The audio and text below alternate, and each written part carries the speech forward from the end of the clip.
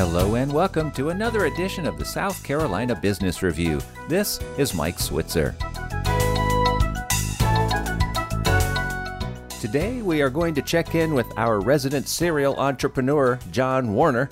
John is also founder of Innoventure. He joins us now by phone from his office in Greenville, South Carolina. John, welcome back to the program. Hi, Mike.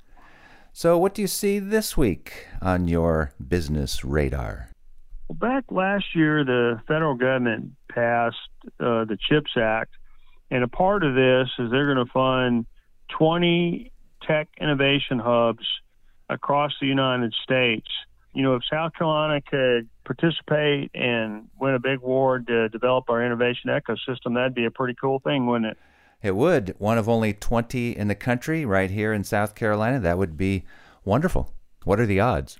Well, the odds are good if we get our act together, and I guess that's the question. Can we get organized to really put together a really strong proposal? There's a consulting group, the Economic Innovation Group, that's, not from South Carolina, that's done a study of 380 statistical metropolitan areas in the United States, and they've identified the upstate of South Carolina as number one in the country in terms of having really strong economic capabilities, but having unrealized innovation potential. So that's a problem, isn't it? Well, it is, as long as it stays unrealized. So now, as a result of the show, it is now realized? Well, hopefully we're starting to promote how to realize it.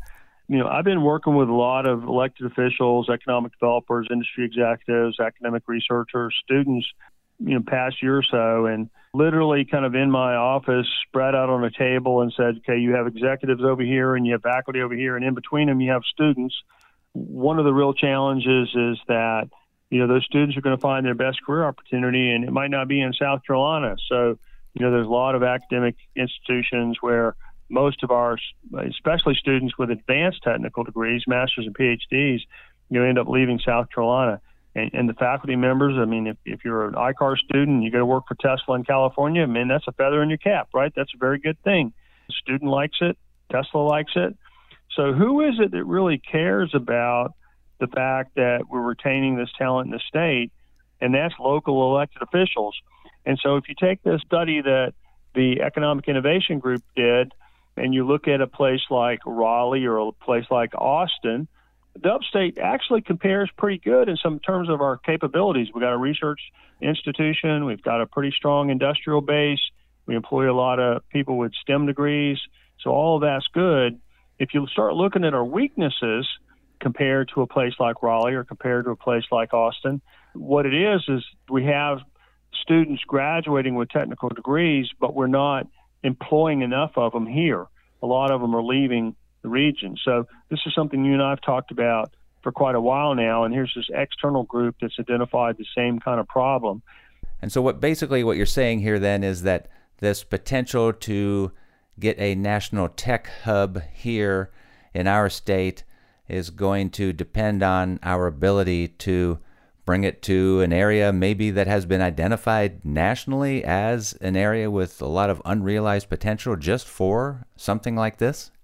Well, I think that puts us, top of the list when it comes to proposing. And so you asked earlier about what our chances of success were, and I think our chances of success are highlighted if we really buy into these are the capabilities we have. This is why the federal government ought to invest here, but also be self-aware enough to say, we're losing talent, and this is why, and these are the specific things we're going to do to retain that talent. To me, it comes down to taking existing companies are here. We had manufacturing of Michelin, and we got their R&D facility. We had the manufacturing of GE. We got Advanced Manufacturing Works. We need to do the same thing with BMW, with ZF, with Magna, with Bosch, get a manufacturing technology center here for them.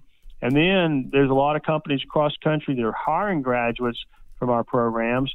For example, CUI Car, Rivian, which is an EV truck manufacturer, and Tesla, which is everybody knows, are hiring lots of CUI Car graduates, but they're moving them to Texas or California. We need to be in touch with them about building innovation centers here so they can hire students, but they can hire students in upstate South Carolina. So a matter of understanding capabilities and weaknesses and putting a really compelling proposal together that addresses both of those. Well, John, thank you so much once again for the update and your time today. Thanks, Mike. John Warner is a serial entrepreneur and founder of Innoventure. He joined us by phone from his office in Greenville. Remember, you can hear the show again at our webpage, southcarolinapublicradio.org. And you can find us wherever you find podcasts. With the South Carolina Business Review, this is Mike Switzer.